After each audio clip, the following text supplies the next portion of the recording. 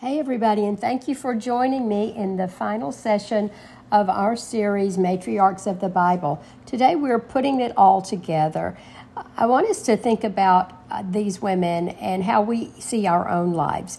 Some people see life today as the three witches in Shakespeare's Macbeth put it, double, toil and trouble. Well, I came across this description of life that kind of takes that into account, the trouble in life, and it offers this real interesting perspective. And here's what it said: this life is a series of problem-solving exercises. I thought, well, that is interesting. It kind of is. One issue after another that we begin to solve, and we need to be equipped with it because we're never going to be left without problems.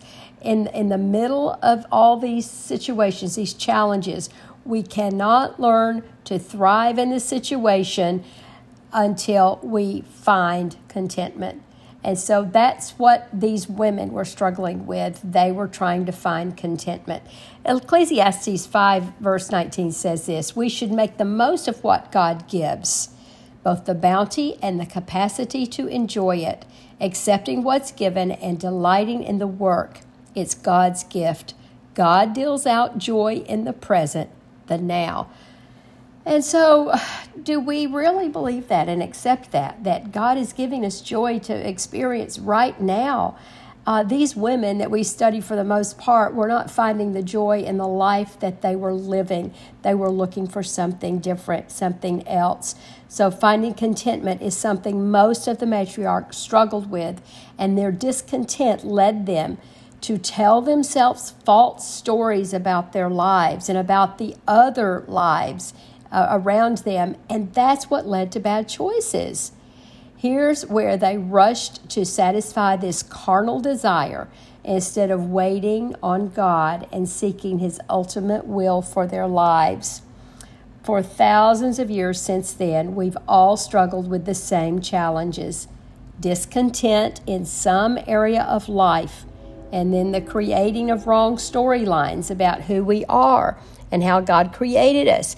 And then we begin to give in to those same carnal desires and make our own bad choices. So today I want us to look at this pattern in the matriarchs, and then a pattern in our own lives. And then we're going to look at some ways to disrupt that pattern so we can walk righteously with our God and live according to the plan He has for our lives. So I want us to look at this pattern of the women and some of the themes that they had, these bad choices they made. So let's take each one and look at the choices and the results of some of those choices. So Eve, she listened to the serpent instead of God. She didn't pause. She chose physical pleasure and craving for what she saw, and then a pride in achieving what God had, which was the knowledge of good and evil. And so she chose to sin. And then Sarah, she became impatient waiting for God. She gave Hagar to Abraham, and she went along with Abraham's lies in denying that she was his wife. She craved a baby, and pride to achieve drove her choices. And then she laughed when God said she was going to have a baby, and then she denied it to God, and that's where pride entered in. Sarah took the easy way out. And then there's Rebecca. One good thing we saw in Rebecca is she asked God what was happening to her when her babies were fighting inside her body, so she did turn to God. Well, but when it came to being an ezer kenegdo, which means that helper beside her husband, she failed in several areas. She didn't tell her husband that God had told her that her younger son would be the leader instead of the older. And then she showed favoritism to Jacob. She ended up going along with Isaac's plan to call her his sister. Rebecca was this assertive initiator, and she didn't hesitate to take the lead, and that sometimes we saw her as smothering her child. So she was guilty of this smother love, just pretty much like her mother-in-law was. And then she is the one who devised a plan to trick her husband for Jacob to to receive the blessing. So she showed her son how to deceive. Then we get to Rachel. She was tired of waiting on God for a baby. So she gave her maid Bilhah to Jacob. And then she struggled with her sister in the baby wars. She struggled for contentment, and she let jealousy drive her. She stole her father's idols so that Jacob would get the major inheritance, and then she lied about it. And she ended up taking her husband for granted. And even through all that, she still was known as Mother Rachel and gave birth to Joseph and Benjamin, two of the tribes of Israel. We get to Leah next, and she ended up going along with her father's deceit and married Jacob.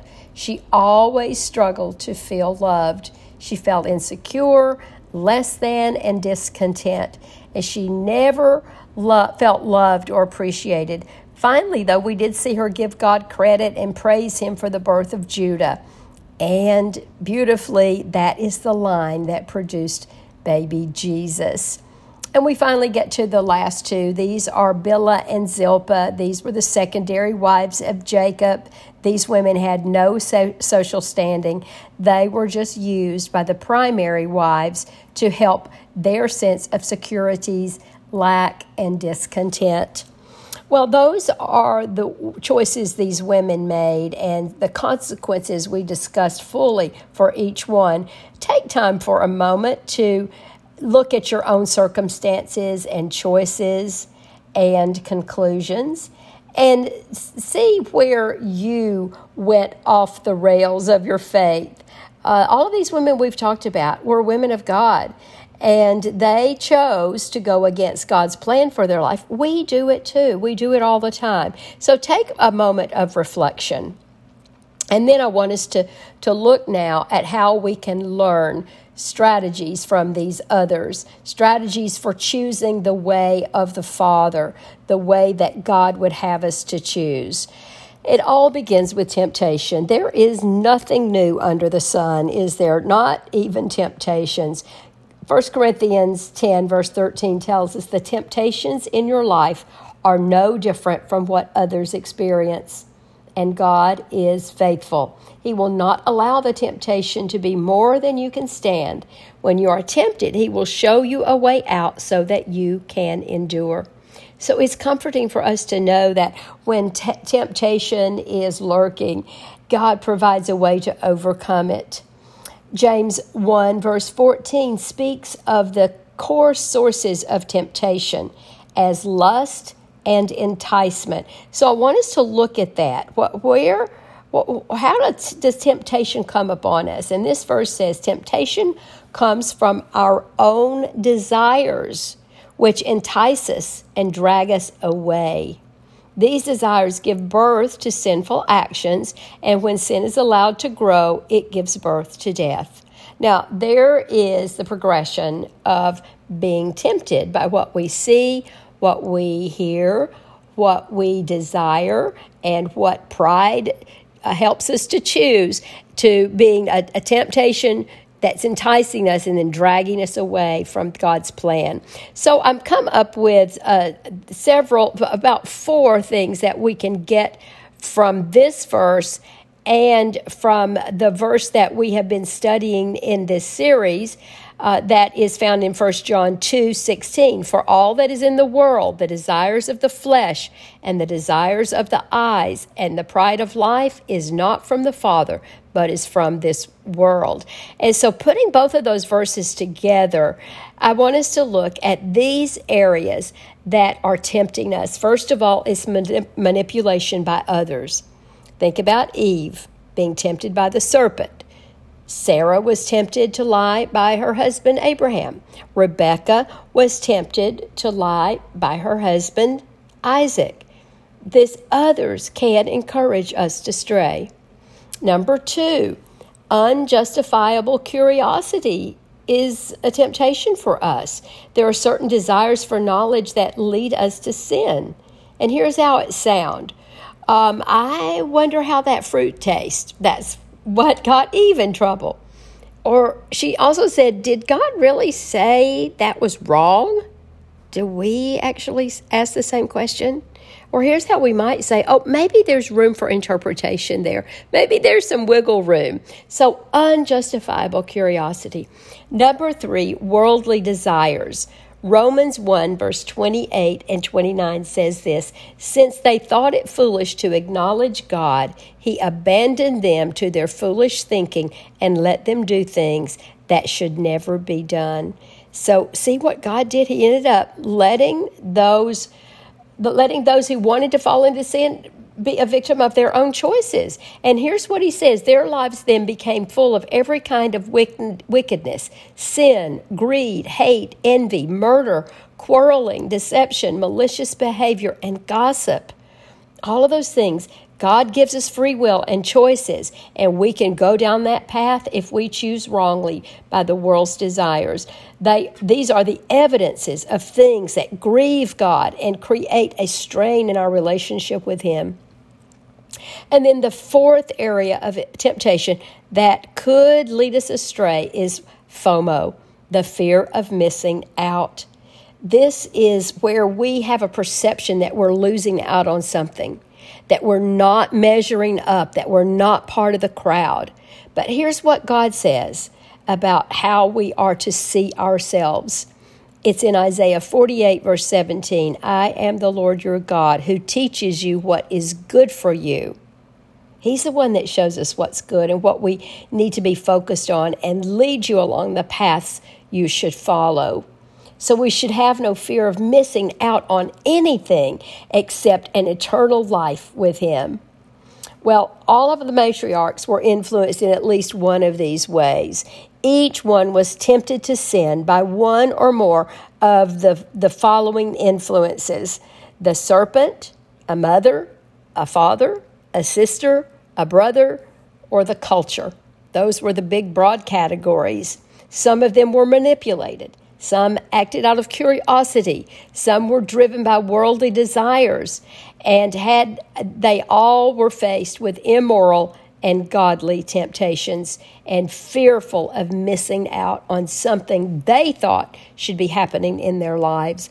I emailed some of our WOW sisters this week, those who had attended every session, and I asked them this question: what general advice might you have given these matriarchs to help them stay faithful at their time of temptation? Oh, I got so many good answers, and here are some of those. Sister, you must decide before you are tempted to live God's way. Then you know how to handle any situation. Ask yourself, what is the right way? And then someone wrote this to Sister Eve: when something is appealing to the eyes, it's usually for the purpose of temporary pleasure. I suggest you give that desire 24 hours, and if it still seems like something you want, run it by your husband and see if he can support your desire. Pause, reflect, and readjust when necessary. Isn't that good advice? Someone wrote this to dear Sister Leah. You may have been second choice, but you still made the right decision to believe in God. Here's another one to Leah. You desire love and recognition from your husband, but you have so much more from your Heavenly Father. When you are feeling unloved, think about the one who calls you his favorite and loves you unconditionally. Here's another one. Dear sister, I encourage you to turn to Jesus and run everything through the filter of Scripture before acting ahead of God.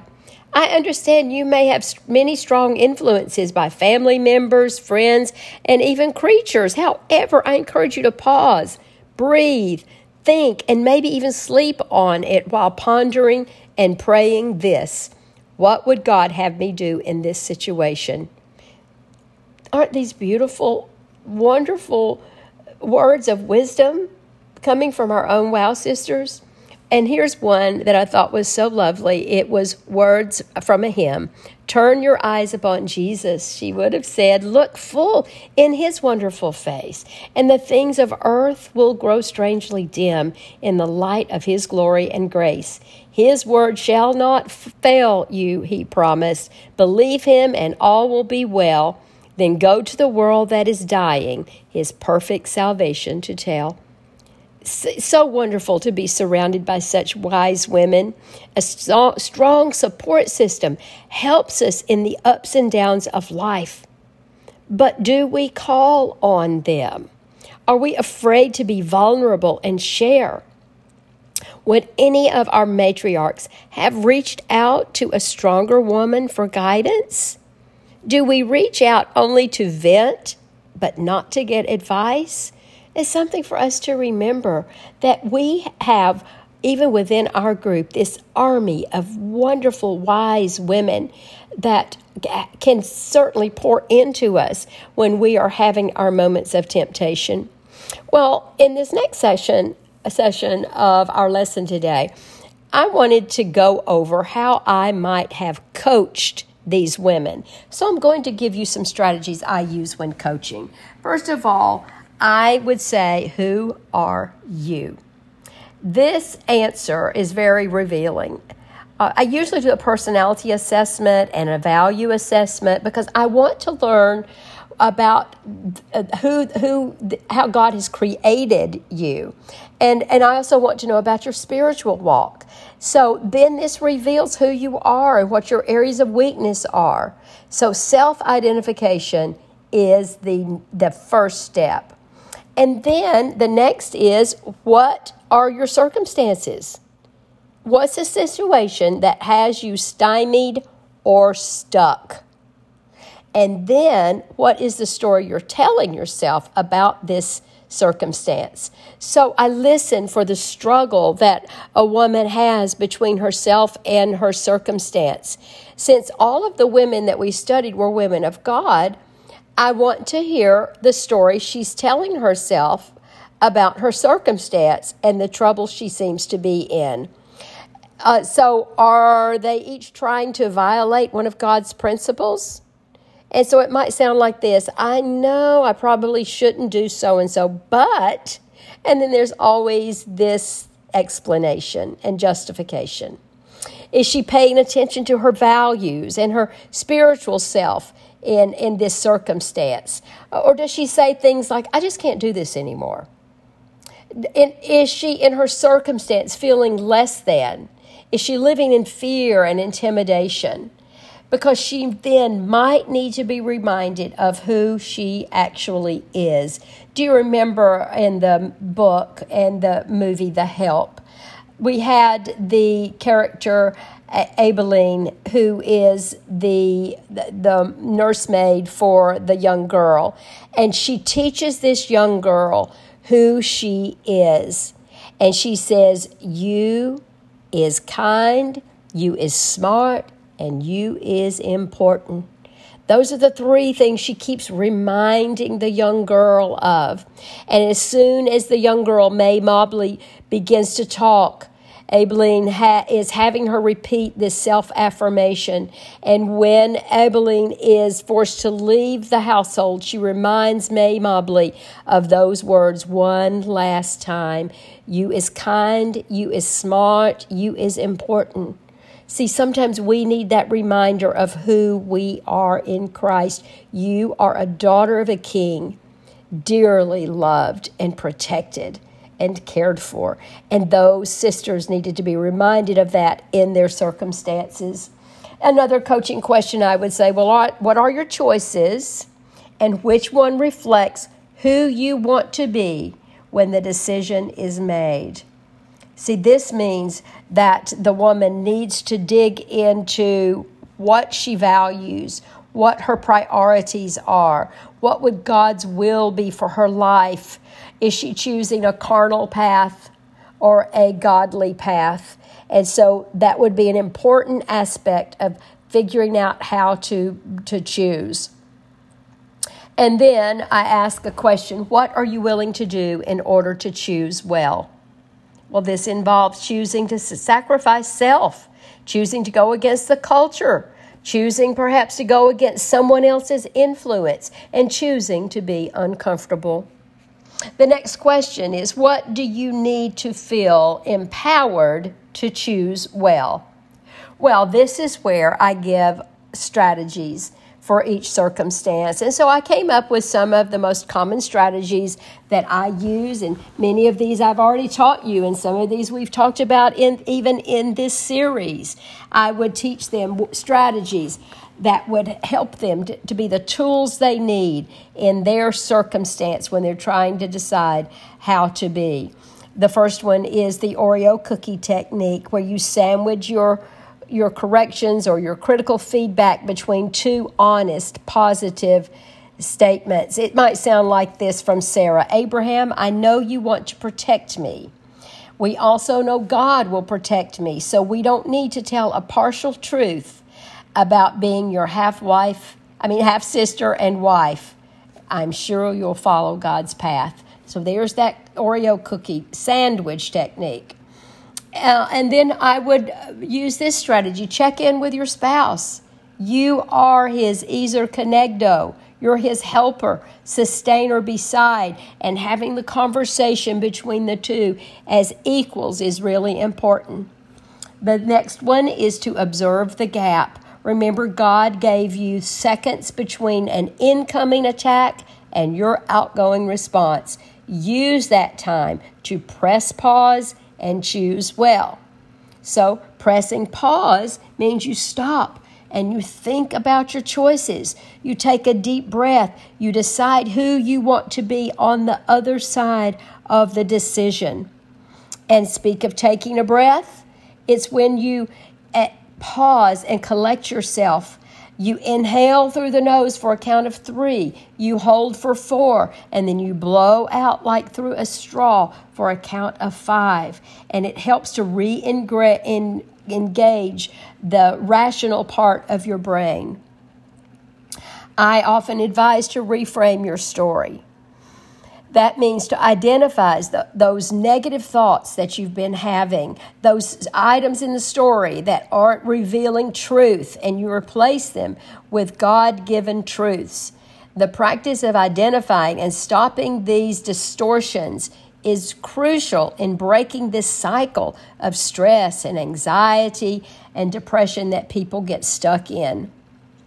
And here, this is done when you do these things. Renew your mind. This is an important strategy. You take off the old self, who you used to be, the patterns you used to have, and you put on your new self. Or you take off the cultural perspective and you put on a biblical perspective. You take off the lies and you replace them with the truth. As you renew your mind, you go back into Scripture and you live out that Scripture. And then the final strategy is to switch your thinking. I have to practice this all the time. If I begin to go down the worry train or have an unkind or unpleasant thought, I identify it and I become intentional about changing what I'm thinking about. I find the good in the situation or the good in the person that I'm having unhealthy thoughts about. It's a hard but good practice to develop. Well, in the end, after all of these questions and all of these strategies and tips and reframing and redoing, in the end, everybody has to make a choice to either align with God or self. The question is who or what controls the heart. I read a quote by author Dr. Paul David Tripp that says, "Whatever controls your heart will set the morals by which you live." I really want God to control my heart. So no matter my circumstances, my heart then will lead me to wise choices. Well, in order for me to live faithfully, in order for each matriarch to live faithfully, in order for each of you to live faithfully, we need to know our areas of weakness and our areas of temptation. So I'm going to give you 4 thyself statements. Know thyself. Be a student of you. Practice self-reflection. Know your personality strengths and weaknesses.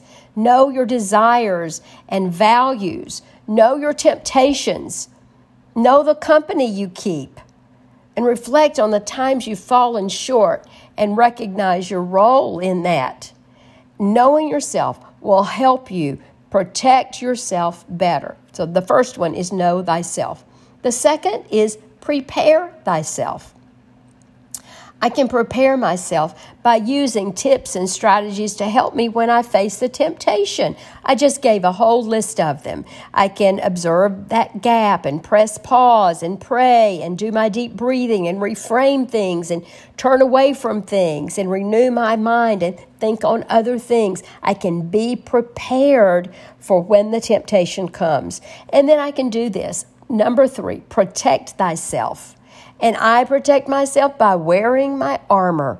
It's found in Ephesians 6, verses 14 through 17. Stand your ground, putting on the belt of truth and the body armor of God's righteousness. For shoes, put on the peace that comes from the good news, so that you will be fully prepared.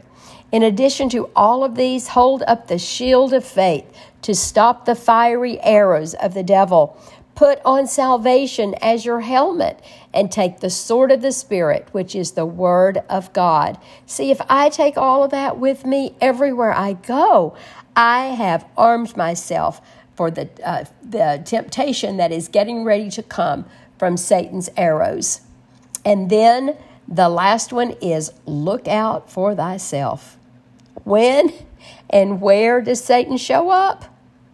Well, if you know yourself, you know he's going to show up in your weak areas.